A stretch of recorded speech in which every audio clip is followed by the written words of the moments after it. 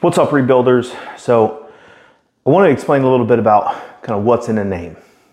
What kind of sparked naming Rebuild Stronger, our company, what it is today, and kind of the guiding light, the guiding process behind how that whole thing came about. So first and foremost, the term Rebuild Stronger actually comes from one of my former athletes. She hashtagged it all the time, coming back from a back injury that was pretty limiting and pretty persistent too. It was one of those things. She hurt herself deadlifting.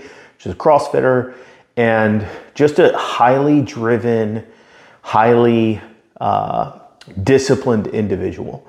And she would hashtag Rebuild Stronger in so many of her posts.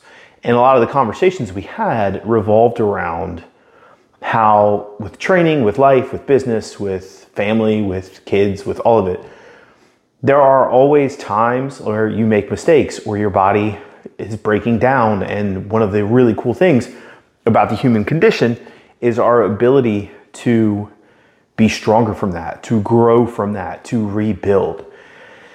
And for the longest time, I was operating Rebuild Stronger as a company with no name. It was just kind of me going through, working with athletes, working with powerlifters, working with weightlifters, but I didn't really have like that guiding light. It was just me doing something that I loved. And then one day it clicked. We're still working together. I saw it in her Instagram and I was like, holy shit, that's it.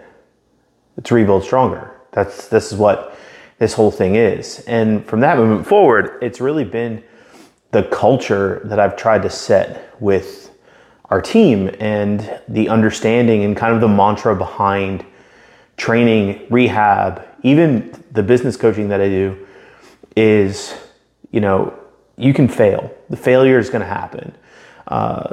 Difficult times are going to happen. Plateaus in training are going to happen. You're going to put a post out there and it's going to fall flat. There's so many instances where you're not going to be good at something and it's going to take time to get even better.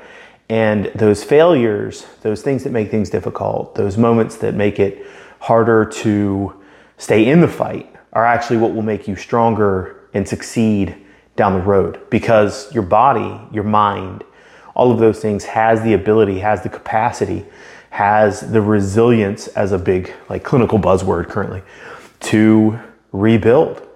And not only does it rebuild to its previous state, but typically it rebuilds stronger.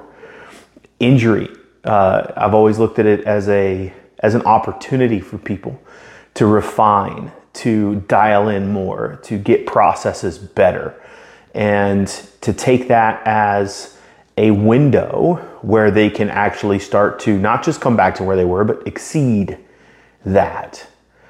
And it's one of the things that I've found to be really, really important in the journey, because you can be, constantly looking at the goal, constantly looking towards that outcome, but it's the process that helps get you there. And it's a really important mindset and aspect to bring into your training, into your life, into your business, into your family, and into those other things, because without failure, without giving you the opportunity for growth, that growth will not come. You have to fail, you have to lose, and you have to learn from it.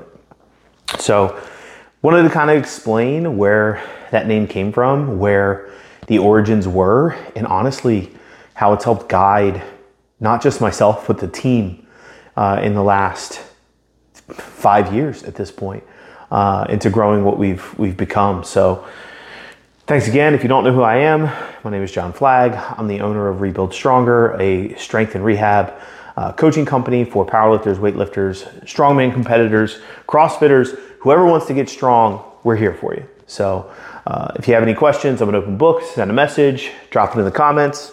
Talk soon. Thanks for watching.